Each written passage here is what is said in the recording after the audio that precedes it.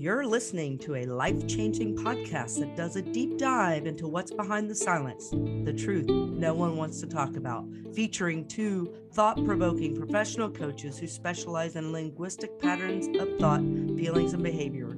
As NLP practitioners, certified and life-changing, the dynamic duo, Stacy Cutright and Stephanie Dimmel.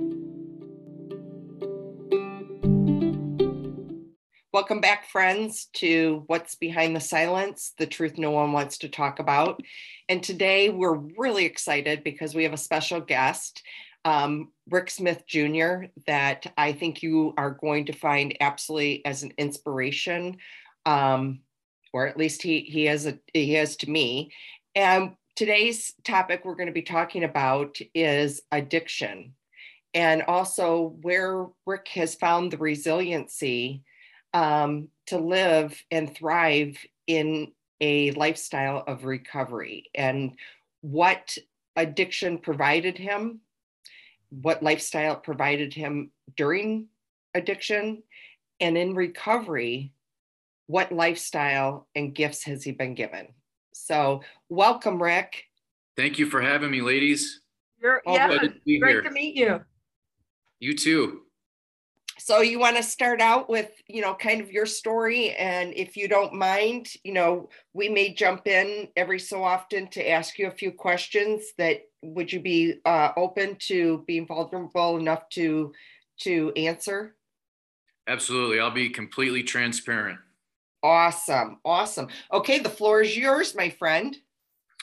Well, cool. So, just to kind of lay a foundation and, just to kind of give you an overview too of what it was like for me growing up.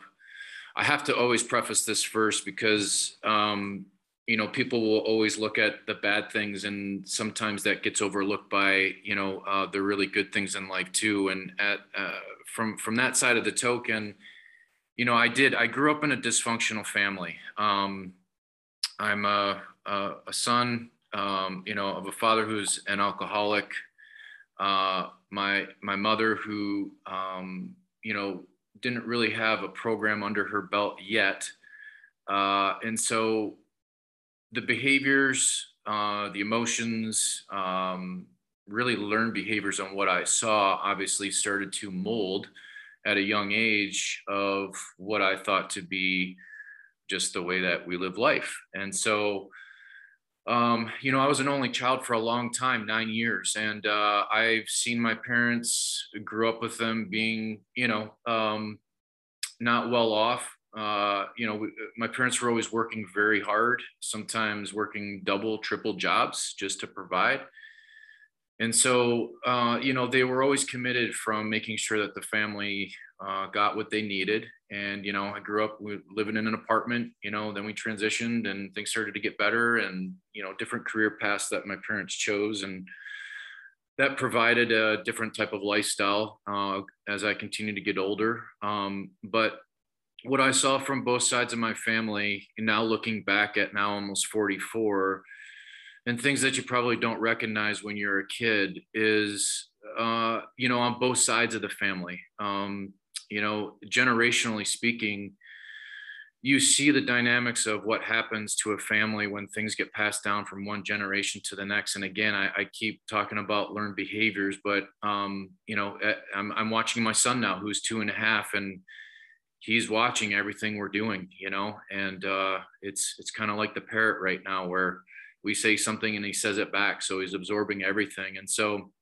I saw my dad drink, and then I saw his dad, my grandpa, drink, and he died a diabetic, but, he never got his drinking under control. And so he died an alcoholic and had some health issues as a repercussion from that alcoholism. And then, it extends onto my mom's side of the family, huge hockey family, several family members that played in the NHL, and, a majority of hockey players, when they get together, of course, there's a lot of drinking that goes on. So I saw it at a young age. It would be happy hour at the cottage, and people would start pouring drinks at 4 or 5 o'clock in the afternoon for their happy hour before dinner. And, all the different beverages of liquor and alcohol were lined up on the table, and everybody knew whose, bottle was whom's. And, that's how I grew up. And I was constantly always around it. And so, for me, I was trying to, of course, my dream was to play in the NHL, and following in family members' footsteps with that hockey career, the path that I chose. It was never pressured on me, but it was something that I was very passionate about and I wanted to follow. And was a AAA hockey player growing up. I found myself at which point, around 11, 12 years old, to where my mom had sent me down on the couch and just said, look, I can't do this with your father anymore unless he gets help. You're going to have to choose who you're going to live with. And that was the beginning stages of Dad getting treatment and starting on his path of recovery. And so, here I am at 11, 12 years old, my brother just being born, then my sister comes into the equation. So, Chris is 2, Jill is 1. And, here I am at a very young teenager, my dad was in rehab at Brighton Hospital at the time, back in the 80s. And so, I was going to Alateen. So there's things that happen with being on the other side of addiction. Of course, we always say we dislike the person who's drinking, but really who we dislike is the addict and what that addict shows through that individual and what they're like when they're drinking and drugging. And so for me, what I had to do as a teenager is to, identify things that I didn't like and what the addiction was doing within the household, and certain things that were being kept from the outside,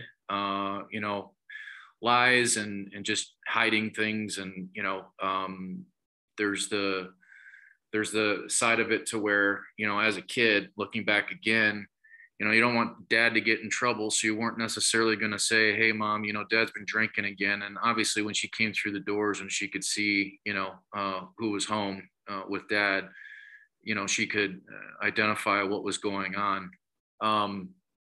And to that point, she was also getting help, from what people have to understand with addiction, whether it's, heroin addicts to opioids to, alcohol, you name it, drugs in general, even gambling to sex to eating, these are all different forms of addiction. It impacts everybody around those loved ones. And, those loved ones can also extend out to being coworkers, to teammates in athletics, to, obviously your parents, to your siblings. And so what that addiction does is it actually makes everybody sick within the household. Whether or not someone identifies as some things that they need to work on is a different story, because again, you can 100% think it's, the person who's got all the problems that's drinking and drugging, when in fact you've been conditioning yourself for so long of operating a certain way on different behaviors that you don't even realize that they are dysfunctional and unhealthy. And so, my mom got help with her side of the street, and she started to work on herself. And, it took a couple of rehabs actually for my dad to get sober. And just to kind of be very transparent, I'll never forget the last time he went into treatment, but he literally, this was the third time. And, I know probably in the back of his mind, he's thinking, if I don't do this for myself, and get straight, I'm going to lose my kids and my family. And so, I remember him laying down with me the night before he was leaving to go into rehab. And, he literally said to me, I'd go through a brick wall for you. And those are moments, my dad's always been just a huge heart, would do anything for the family. He just loves in a way that is very unconditional. And that was always there, even in the drinking and using days. And I'll never forget that moment. Because again, now the fast forward from being a young teenager, here I am at 15 years old, and I'm getting the opportunity to actually move away from home, which is kind of crazy to think about now, looking back at 15. Like, I don't know that I could do that with Gabriel if he were to chase the hockey dream. And by the way, hockey is much different in Michigan now than it used to be when I was growing up. But I moved away from home when I was 15, and you start living with host families, and you're in now a new country and living with different people, having to go to a new high school, meeting new friends, and what goes along with all of that, especially being in high school and whatnot. And it was a very tough time in my life where I wanted to be back home. I love my brother and sister, my mom and dad, and it was very tough. I remember calling home almost every day, and a lot of that first year was just that I missed home, but I knew what the end goal was as far as what I was trying to chase, and that was playing in the NHL. So, go to any lengths for what I was trying to do career wise. But 15 was a I would say turnaround for myself as far as kind of diving a little bit deeper into the addiction myself. I always said that to my mom, I'm not as bad as dad is, and I could control what I was doing. And which, by the way, is, is delusional, is really what that is. So at 15, I remember drinking, it might've been like 6 skunk beers out of my dad's garage before I left that summer to go to Toronto. And then the second time I drank, I drank a full pint of Crown Royal, and was at a friend's house to where, I had the courage to call home. Definitely had the liquid courage in me at that point. But, my dad had to literally come and lift me up because I was incoherent, and I wasn't even mobilized to be able to stand up. I was immobilized, and he had to carry me in my car like an infant. And, same thing, bringing me into the house. So that kind of started off my drinking career, which led to smoking hash that year, and started to dive, a little bit deeper into some other things. Second year, it just got worse. Got into smoking weed, which I know for some of the listeners now, like, obviously that's legalized here, but for me, that's still something I need to stay away from because it's a gateway into other things. My drinking career continued to progress. I've got a letter, actually. I'm working on a book currently right now, and I was working with my project manager on this last week, but trying to remember all the stories growing up was very difficult. And luckily my parents were really good at, keeping articles and letters that were sent to me with hockey and whatnot. And so, being an aspiring hockey player, at which point, I started getting letters in the mail from coaches that they were going to start recruiting me, at a certain point. And they were really interested in, looking at me being one of the top recruits in North America. And, even at that time, like, it was still, I loved hockey, but the addiction started to take first place in that, where hockey was first, and hockey started to slide down to, kind of that second place spot as I continued to move around with hockey, which I went to 5 different high schools. So, I was in Toronto, went to 2 different high schools there. Then I went to Des Moines, Iowa. I was in Omaha, Nebraska. And then finally graduated back home here at Brighton High School with my friends that I grew up with.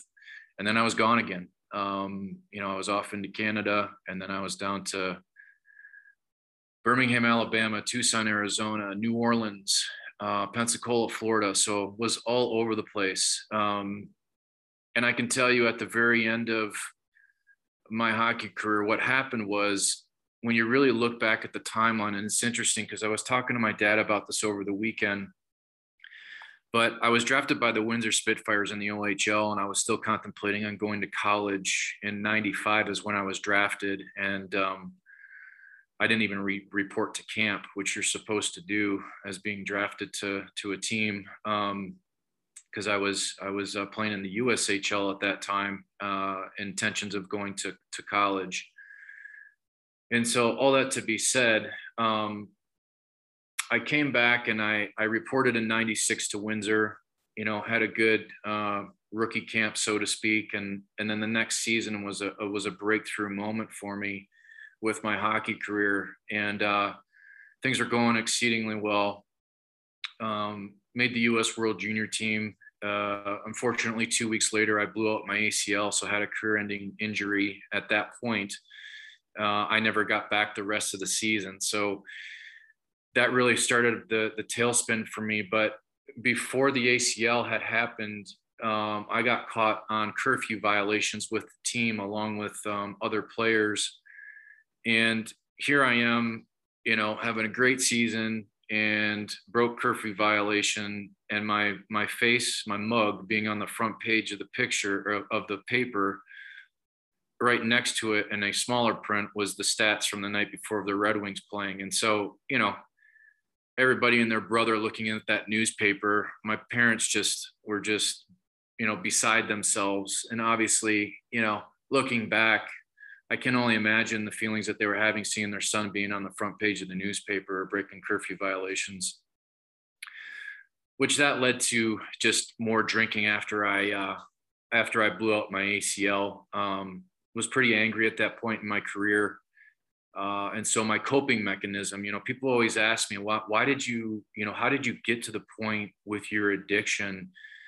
And really the reason why addicts do what they do is they're numbing things that they haven't dealt with. So whether that dates back to childhood, or whether that's something that's, current, there's something there that hasn't been identified in someone's inventory, so to speak, to where they've dealt with those things and talked to a professional or have gone to support groups and talked about things, and they're just completely numbing and masking, those feelings of what they're not dealing with.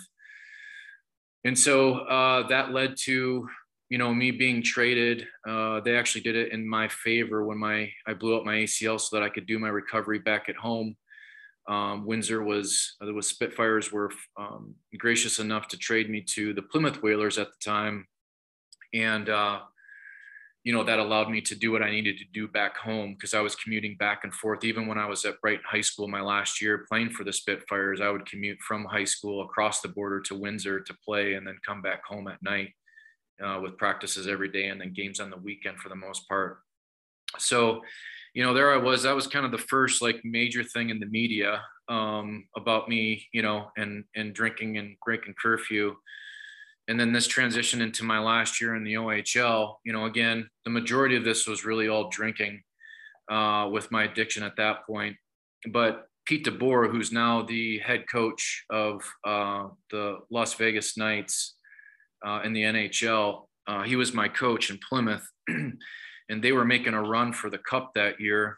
And I was having actually a really good season, but, there were some things that I just wasn't being a good role model to for the up and coming, hockey players. And I was doing things off ice that wasn't really showing that I was fully committed to the team and doing what I needed to do to be a part of that championship team, making a run for the cup.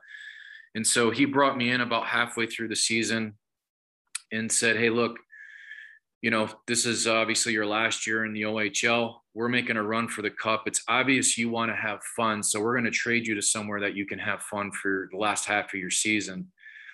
And, in the moment, of course, again, pretty angry, but the person who I needed to look at the most was in the mirror.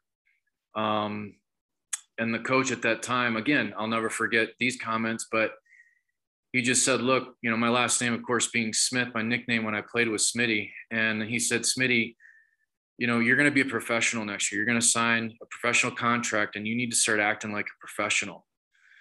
And so it was just another moment when the question comes up, why didn't you right the ship at that point? And again, it was just, I didn't want to hear it. I loved drink, and, that's where I was at the time. And so, here I'm headed into my summer of my 21st birthday, and my parents had gone up north to the cottage. I don't know. I mean, the numbers were ridiculous. The cars were parked in Deer Creek all the way back out to old US 23. And there was easily, 100 people in that house, if not more. And that was my last hurrah at that point. I turned 21 that day, and things got out of hand that night. I remember just being in a blackout, and my uncle coming to the house the next morning, knowing that my parents were out of town, probably more or less to make sure that I was okay. But he wanted to take me to the hospital and more or less get my stomach pumped. But I told him, I'd be okay, and which thank God I was. And so it was probably about 2 to 3 weeks after that, my parents came home. I knew I was going to have to face the music with them. And I basically checked myself into rehab. I went to a place out in Minnesota that's actually recognized globally, but it's called Hazelden. And, here I am, 21 years old, going into rehab. I knew I was going into my first year. I'd signed a contract playing my first year of pro hockey, and I needed to take a timeout and get my act together. And so I went in for 30 days into treatment right before I went into training camp. And so it couldn't come at a more opportune time to try and get help and do what I needed to do. And it worked for a while, unfortunately. I mean, I still in the back of my mind, like I was going to work my ranks up through my way up through the ranks with hockey to the NHL. And I wanted it. So I knew that the way I was going wasn't going to allow me the opportunity to get to where I wanted to go. It was kind of a beautiful thing that really showed me that with my recovery, my performance was exceptional. I came in a rookie that season. And I actually scored my first professional hat trick that year.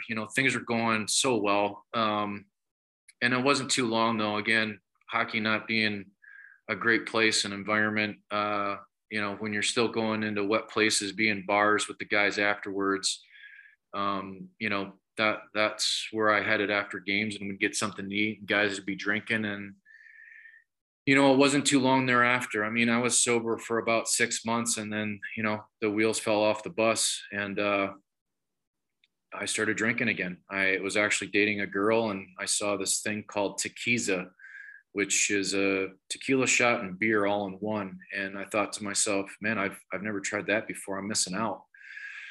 And so, 1 goes down, 2 goes down, 3 goes down. And, jokingly, I can look back now, but it was like Frank the Tank. As soon as it hits my lips, it's game on. That led to trying some new drugs that season.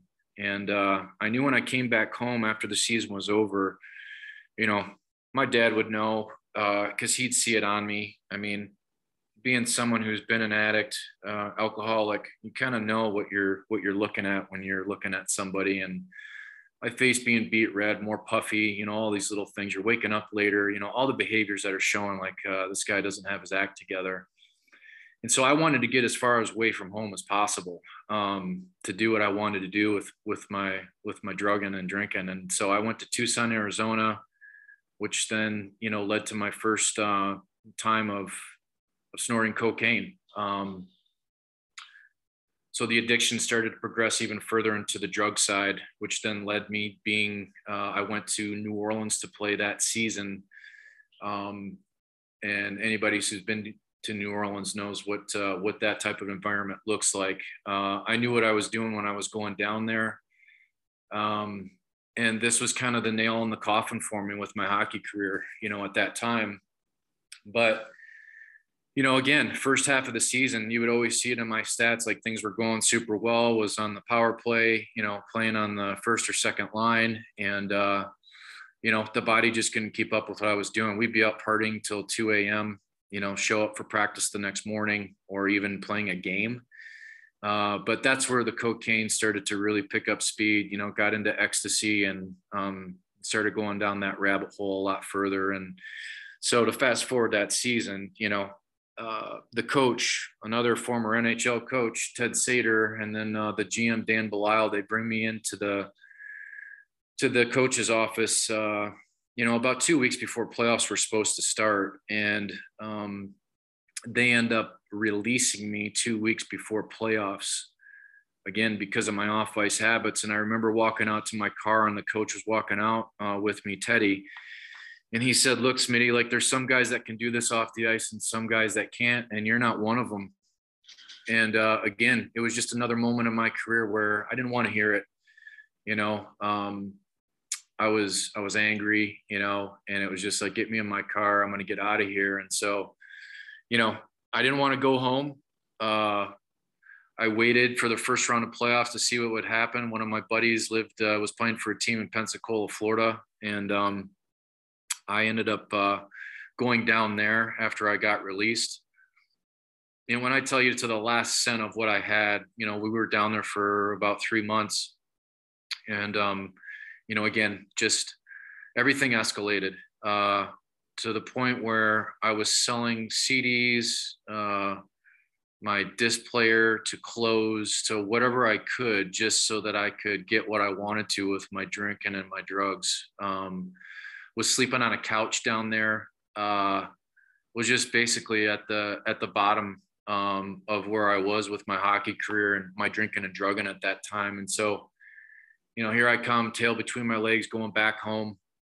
Obviously, as soon as I showed up on the doorstep, which, by the way, my dad, was calling the morgues, the police stations. My parents had no clue where I was postseason, and the only thing I did to let my mom know I was still alive is I sent her a Mother's Day card, so that she knew that I was still alive. And, I wanted to wish her a happy Mother's Day. And, after that time had passed and I showed up on the front doorstep when I came back home, I'll never forget, in the office, my mom was on the phone, my sister was there, my brother was at the top of the stairs, and my dad was coming from the couch. But it was like a ghost had shown up at the front door because they couldn't believe I was standing there.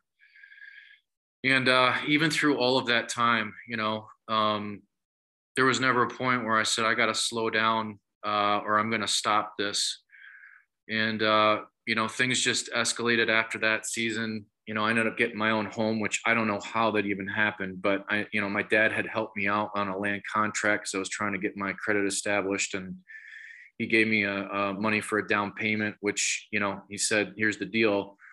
We're going to get your credit in order. And then in 12 months time, you're going to refinance this and pay me back. And which I did. I couldn't believe it, but I had all this wad of cash sitting in an envelope. And I thought to myself, I could do a lot of damage with this. And, I was proud of myself at that time, especially where I was with my addiction, that I gave all that money back to my dad. But, through that process, again, probably not dealing with the emotions and all the things that happened with my hockey career, it just went another level. The cocaine just became more and more and more. Same thing with the ecstasy, going out and partying, was in the mortgage business. And so was making, some really good money. Ended up getting engaged to a girl who eventually said, I can't do this anymore. She gave the ring back. And that's when it kind of hit me. That was my bottom. I remember being in my house, and I dropped to my knees and was asking help from God. And, the first person I called was my mom. And, looking back, like, must have been such a tough moment for her, because she knew that if she was going to be, the person of the phone call and, here, let me take you out to eat, or go get you some clothes, or, just some instant gratification things that wouldn't lead to the root cause of what was going on, to get some help, that was going to be a really tough decision for her on what she was going to do in that moment. But I'm so proud of her that she did, because she literally said, she came in the house, she saw me, and I told her, what had happened. And she just said to me, look, you've got two options here. You can continue to do what you're doing, or, we've paid, I think at that time when I went into rehab back when I was 21, it was over 20 grand, maybe even 25,000 to go into rehab at that time. She said, we paid for your education with your recovery. You know who to call. And she's like, I love you, but you've got a choice to make here. And she walked out the door and drove away. And thank God, I wanted to live, because there was a point in my addiction. I was contemplating suicide. I had already preconceived ideas on how I was going to do that. And, I didn't want to live. I thought for me, I was going to die by the time I was 30 years old. That was the plan anyways. Party hard, live like a rock star. And, that's what I was doing. But in this moment in my life, I decided that I wanted to live. I didn't want to die. And so I picked up a phone, somebody that I knew that had some long-term sobriety. And, we went to dinner that night, and then went to a support group meeting. And so that was the beginning stages of this last time of me getting sober. And, through that process, my ex-fiance at the time, there were still things that she had in the house. And for me, I just really needed to concentrate on my sobriety, because I knew if I didn't, like the next step for me was definitely going to be death. And so we parted ways, and I did what I needed to do. And it was actually getting comfortable being by myself in a house.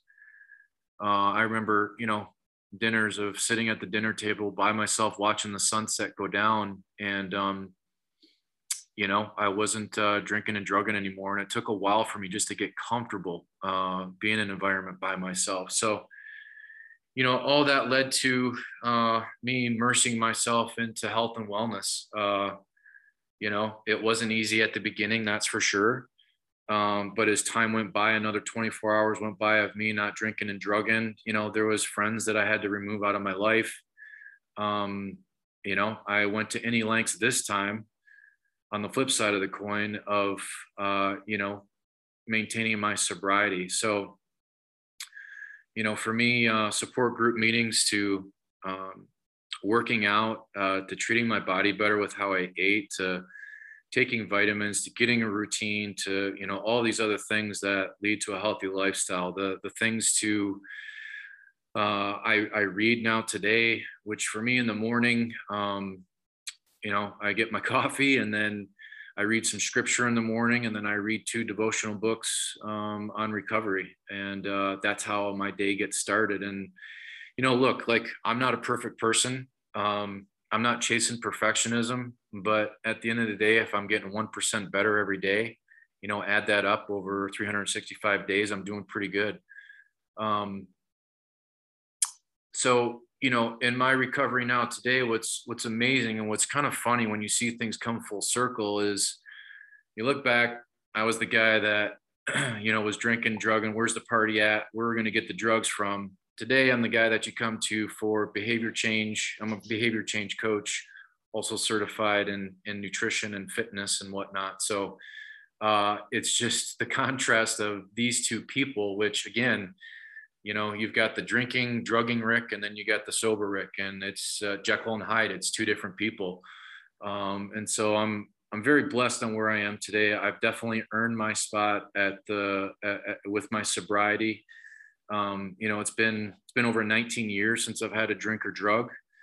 And the burning flame for me now today is not only for myself, but it's the people that I work with that are out there trying to get sober. I worked with, just talking to, someone who's a former heroin addict this morning, guys doing cocaine, to, alcoholics, you name it. But guys that I work with today that we have real conversations. It's not peripheral, what's the weather like, things like that. It's the people I have in my life today. It's a true brotherhood and a fellowship that you can't get sitting at a bar stool in a bar. And that's one of the big flames for me, is to be able to help and pass this on to the next person. Like, I need to do what I need to do within my 4 walls at home to maintain my sobriety, which then allows me the efforts to be available for those on the outside that are looking to stay sober. And then last but not least, my wife's never seen me drink or drug. I got married, at our wedding. There was grape juice in my glass when we toasted. So she's never got to see the using Rick. you know, it's not to say she doesn't see my character defects from time to time, that's for sure. We're all human, you know, there's good days and bad days, and, you know, reflection on certain days when things aren't so good. But, you know, for me, my son, that's my biggest thing. Is he sees me out in my gym in my garage, and he comes out here and he works out with me. You know, if it was the flip side to where, you know, I'm inside, you know, having a drink and hiding things that I'm smoking or whatever it is, you know, he's going to catch me. He's going to see certain things, and that's going to transition into learned behaviors. And so I just am always grateful and thankful that the life I'm living today is going to afford him an opportunity to not have those things in his life. And it's not to say, you know, I had my project manager on the book that I'm writing right now ask me, you know, what are you going to do when your son one day, you know, starts asking questions, or, you know, he starts dabbling if he chooses that. And I'm gonna, you know, my book's gonna be out there. The conversations are gonna be had. You know, I know he's gonna be going to friends' homes, and they're gonna see parents drinking and doing certain things when he gets a little bit older. And you know, he's probably gonna come back home and say, "Dad, how come you don't drink?" And that's gonna provide me an opportunity to share with him, you know, my story. And again, you know, if I'm still out there drinking and drugging, it doesn't provide me the opportunity to be available to my son. And not to mention, if I was living the old Rick lifestyle, I guarantee you, my wife not knowing where I am at night, or not coming home that night, or, you know, going to strip clubs, whatever that looked like back in my old life, she's not going to have it. And she's going to do everything possible to protect her son. And we're probably not living underneath the same roof. So, is there days where I feel like drinking or drugging? At this point in my sobriety, I don't have the obsession to drink or drug anymore. What I have the obsession with is in my mind. It's my thinking. You know, everything else is a byproduct of what I did, from, you know, things that happened in my life and what my thinking is doing. And so, you know, that's where for me today, I just continue to try and get better every day. And it allows me the opportunities, you know, just in life in general. And again, I've been through bankruptcy, I've been through foreclosure, I've had deaths in the family, you know, all of these things, birthdays, Christmases, Halloweens, you name it, were all just excuses to drink in the past. Today, I can deal with these emotions in a healthy way. And I also can be available and be in the moment, and not be numb with tough things that occur, you know, or even the good moments, and being available because, you know, I am coherent. So, you know, that's kind of where I'm at with my story, to kind of close that out. I know you guys might have some questions for me. Thank you, Rick. That story was incredible, and I applaud you, and kudos to you for 19 years. Thank you, Stephanie. I love that. And I love that you're sharing your story, because I think that's the most important. You know, you had kind of touched on that a little bit. It was about, you know, being able to share what you've learned so that, you know, you can help others down the stretch. And I love that you're a behavior coach. Oh, thank you. Yeah, I think, you know, obviously with the story, I mean, for myself, there's going to be a lot more deep dive into certain stories. Because again, within my book, when that comes out, which should be by the end of June here, is the target date on that. But,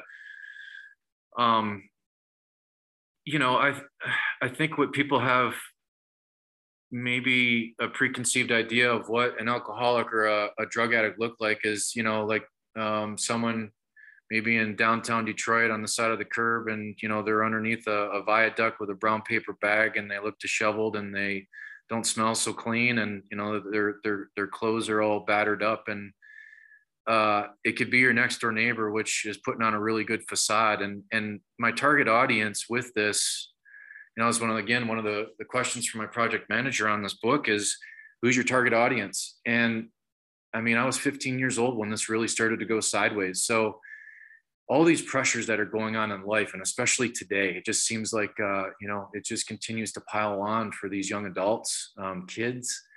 And you're hearing the stories. You know, my dad's an addiction therapist, and it's always about anonymity, but he will for sure share on certain stories on what's going out there. And it will literally blow your mind on the age, on what some of these kids are doing. And so my hope is, my message will get spread, around the globe with this book. That's the driving force on this, to hopefully impact, kids, young adults, professionals, athletes, all the above. I do have a question for you, Rick. We've seen an increase in addiction, and COVID has not helped. However, also in overdose death. And on people, I know 3 people myself in this last year that had accidental overdoses. And to be honest, the 3 people were like, whoa, no way. Mm-hmm. And one of them, it took a toll very rapidly, like 1 use, and after the next 2 uses, death. So it wasn't like a long stint in years. And what do you, from your perspective, what do you think, you had said about numbing, they want to numb and they don't want to face their issues or struggles, but why more now do you think that it's increasing? And what do you think can be done about it? Yeah, those are, such good questions. And some of it, it's getting into the brains of those people, right? Like, it's definitely a coping mechanism. Whether there's shame, guilt, remorse, and I've seen it too. I've had close friends, same deal, overdoses. I've literally seen people get sober and then go back out after 10 years. And then, the story of them killing themselves. There's a lot of guilt, remorse, shame that goes along with addiction that can get really heavy. I talk about environmental things within my coaching program too, relational, social, environmental. You get into where you don't think that you're as good as the next person, or how is this person able to cope with that and I'm not. And you start judging yourself and comparing yourself to others. There's just so many things that go into this. And I think each story is individual in its own ways. When you do hear, or you have a close family member that's going through a struggle, like I just had a mom reach out to me not too long ago who their niece is prostituting herself out for her drug of choice, and she's nowhere to be found. They know that she's still alive, but they can't find her. I can just tell you from being a former, addict, alcoholic, that your passion and love is all about that next fix. You don't care what type of, you don't care about the person next to you, the loved one that you're destroying that relationship with, or you're blazing that trail on, because that passion and love to get that next high, it just far outweighs everything else that's going on in the world. And again, why are people doing this now more than ever?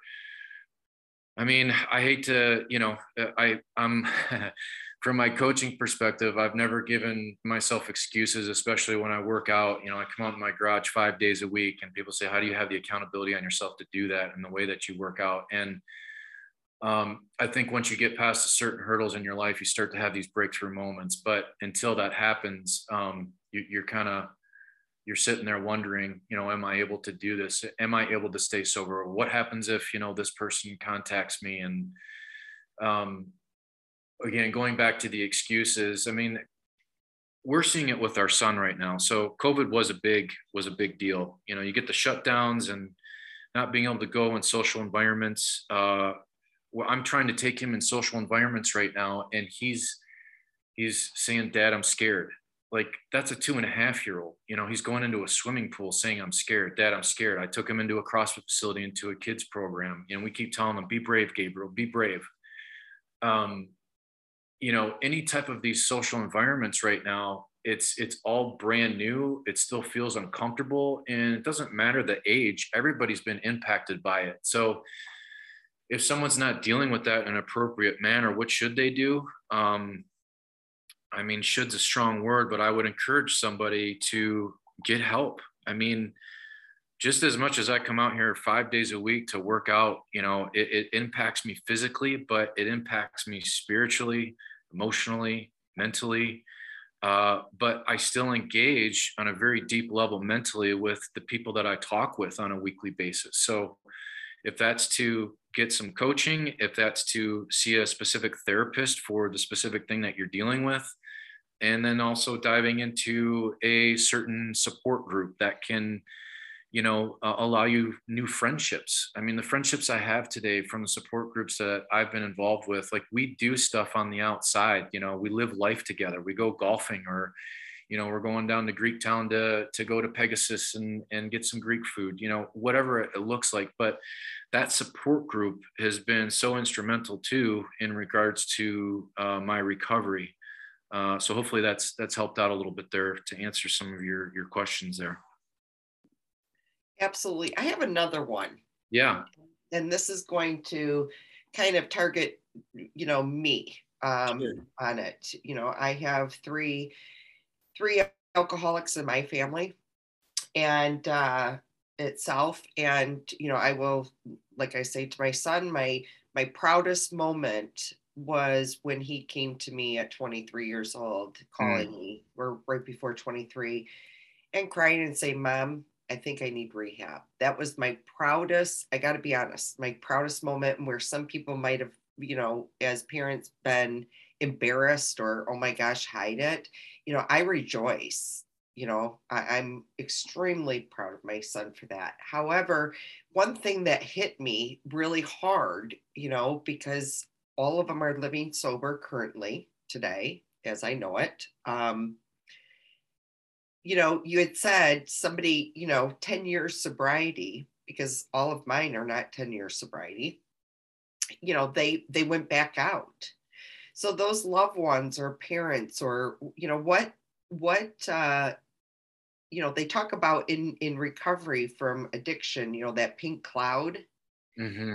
You know, do you also feel that sometimes the loved ones get in that pink cloud, like they've had so much sobriety and like it's never going to happen again, or it can't happen again? Yeah, so I think so from the stories that I've witnessed myself over 19 years and the people that do go back out, what normally happens is you can identify quickly with behavior starting to change. So, you know, if someone's not doing the work that they need to do, just working some basics within their program, which, you know, normally there's a sponsorship relationship or some sort of therapist or mentor relationship in the professional world, to where, you know, you're doing some check-ins, or you know, you're calling just to say, hey, I'm dealing with this, and, you know, I'm not feeling right about it.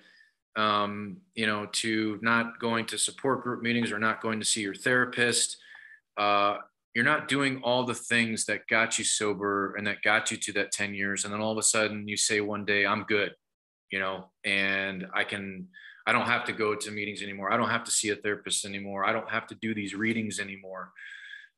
Basically what you're saying is, you know, I don't need to take care of myself anymore. And just like you said, you know, that person who, you know, overdosed and went back out, our addiction just gets stronger. It's just sitting there waiting for us to come back. And when it does, it pounces. And that's my healthy fear today for me is, you know, I did try a lot of drugs. I didn't get into the heroin. You know, I'm a curious George.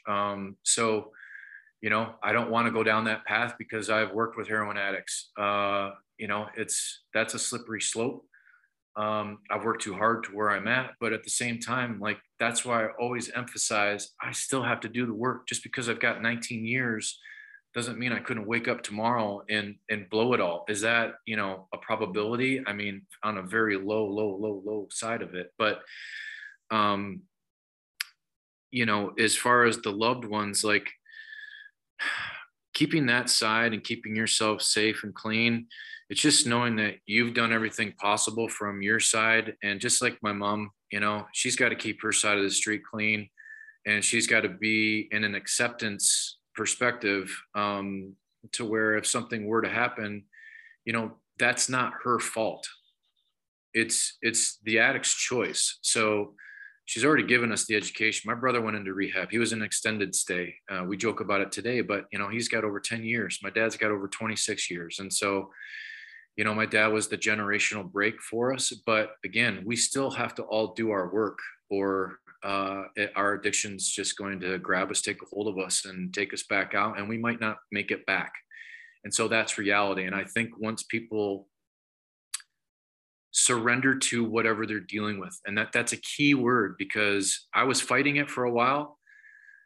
It wasn't until I 100% absolutely surrendered to my addiction that was the turning point for me. And the flip side to that is of having the healthy fear. If I choose to go back out, guess what? I've seen enough people die from this, and I know what happens. And that's a choice. So if I choose to do that, that's my choice. But, I'm choosing that I want to live and I want to be here today. Now, for the person who goes back out, maybe they weren't completely honest with sharing what they needed to share. Maybe they didn't, get some of those skeletons out of the closet that were starting to eat at them. So it's just really imperative that both sides of the coin, for the addict, that they are brutally honest with things that have gone on in their life dating back to their childhood, to completely get all the cobwebs out. And then on the other side of that coin is the codependency side, to make sure that we're not, doing those behaviors anymore to the loved ones, and just knowing like you've done everything possible, and all you can do is support, your loved ones on their journey currently. Thank you so much. Ironically, you had made mention, daily inventory, etc. And it wasn't that long ago that my son had said, to me, kind of like, I got this. I've had this amount of sobriety. I'm not really afraid of the alcohol anymore.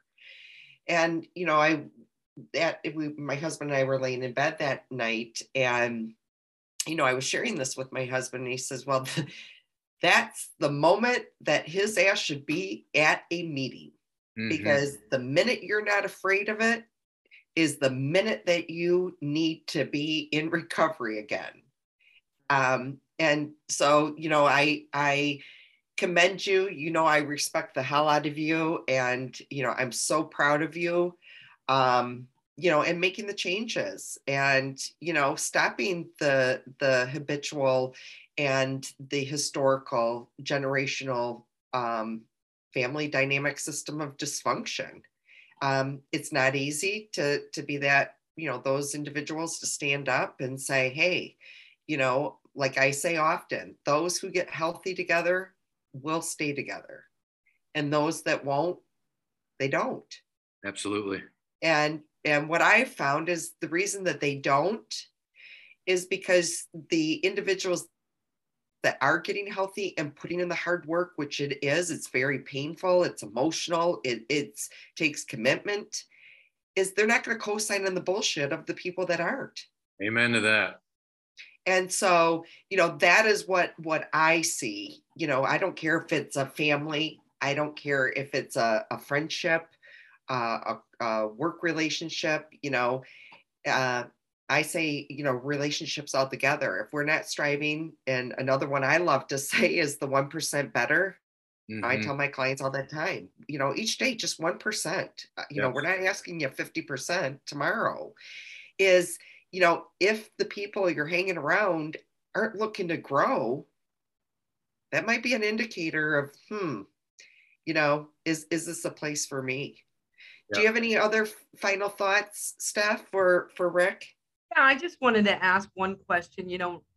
Rick, you had mentioned, while you were growing up, there was the lies, the hiding, keeping it inside. You don't want to get your dad in trouble.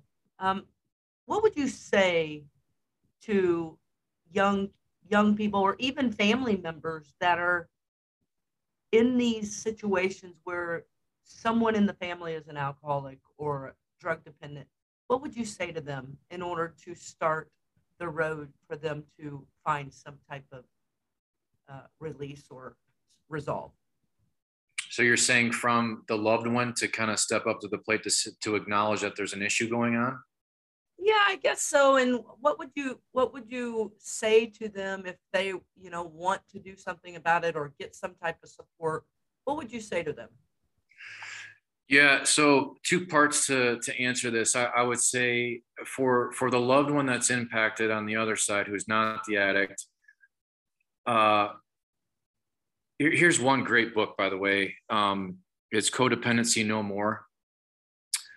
So for all the listeners, I would highly, encourage you, if you're dealing with a loved one that is, they're dealing with an addiction, that is a great read. And what you're going to find is, again, you're probably going to acknowledge some things that aren't helping the situation, but it will also bring you some freedom when you start stepping up to the plate and bringing it to light and to the surface of what the addict is doing. And through that, then you get away from, here's this, it's a very sick thing that goes on mentally. So, the addict can say one thing and manipulate you to the point in which now you think that you're the crazy person. And you're dealing with some things mentally where you start questioning yourself, like, okay, am I really doing that? Like, something's not adding up here. Something's not right. As a, an addict, you're really good at manipulation. So I'll just give you an example. Again, I said to my mom, when I was drinking, I'm like, look, Mom, I'm not drinking the liquor. I can control this better than Dad. I don't have a problem. And she was like, okay. And then, my dad being sober at that time, he would see right through the BS. And the addict is very good at denial, but once we get past that point of being in denial and the person's ready to get help, don't be afraid, because I think that's what it just freezes people, is fear. And that can be devastating, just because that's not going to allow you to get to where you want to go. So once we get through the fear and we realize, our breakthrough moment's going to happen when we ask for help. That was the other biggest thing for me, was asking for help. Because again, strong mind, strong will, I can do it on my own, all these type of things, right? I need to be willing to ask for help. And so, whether that's knowing, like, I need to go take a time out and I need to get some, 30-day treatment or 90 days, whatever that looks like. If it's, knowing of someone that's in the recovery world and, taking them out to lunch or breakfast or having a cup of coffee, whatever that looks like, when you're ready and willing, the teacher will appear, right? That old saying. So, I just think, again, the two major things for the person who's the addict is getting past the state of denial that you don't have a problem, that you do have a problem. And how do we know if we have a problem? It's the unmanageability part. We start drinking at night, which, social drinker, that's my wife. She can order a glass of wine and maybe drink half of it and leave the rest without even thinking about it. An addict like myself is sitting there thinking, I just paid $14 for this glass of wine. We better get that down. And then how many more are we going to have? So once you identify that, I'm not drinking normally, maybe I'm isolating and drinking, maybe I'm, going on binges now over the weekend. And then I wake up on a Monday and I feel like garbage. And I just spent $2,000 over the weekend because of my drinking and drug use. It could be that work got in the way, work related to where you got fired on the job. That was kind of like me with my hockey career, was getting traded away, was getting released, because of my drinking problem, but was still in denial about it. There's many different ways that can look as far as being in that state of denial. So once we get past that, then the next part is, surrendering and asking for help. And again, there's so many different places out there to get help with today. It's just a matter of picking up that phone, and using what's accessible to you. You know, again, my dad being an addiction therapist in Howell, you know, I can tell you there's so many different walks of life that come to him.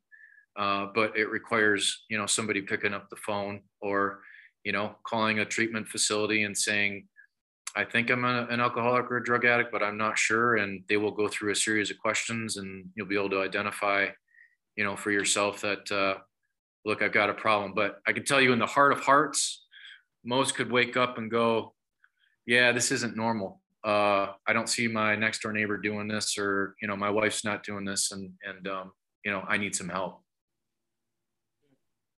That's You know, one thing that I laugh about is when you said that your wife, you know, can leave, you know, like a half a glass of wine or when she's done.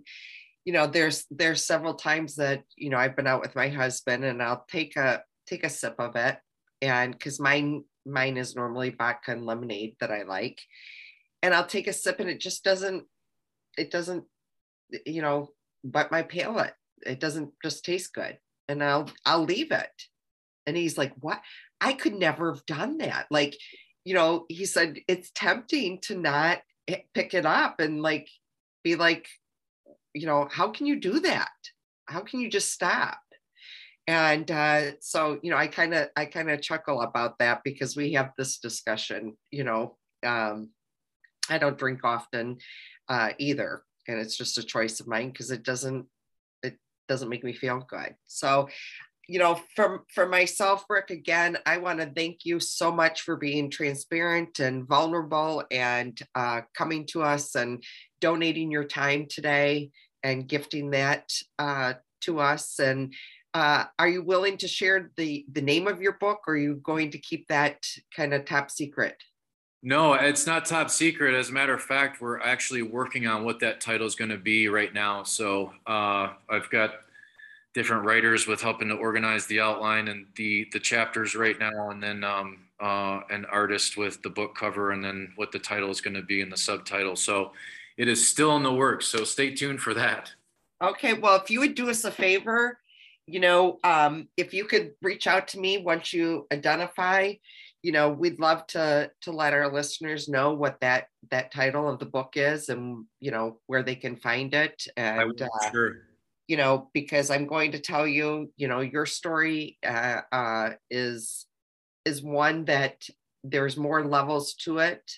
You know, there's not enough time in the day for sure. for you to donate to us. But, you know, thank you so much. And, you know, I'm so proud of you, Ricky. You know, it's not easy. And, you know, your family has put in the work, and the amazing relationships that you have. I mean, I will tell you, as an outsider, you know, looking in, you know, you guys definitely have a beautiful family dynamic now. So, you know, when you do get healthy together, you know, it's not just stay together, it's you flourish. Absolutely. Yes. Well, thank you so much for having me on here today, Stacy and Stephanie. It's been a pleasure. And again, anything that I can do to help out in the future, I am always here to be of service. Well, we really appreciate that. Yeah. And the pleasure is all of ours. So thank you for sharing your story with everyone. Absolutely. Thank you very much. And remember, folks, go out and smile and be kind, not just to others, however, to yourself too. And do better, be better, and treat people better. Catch y'all later.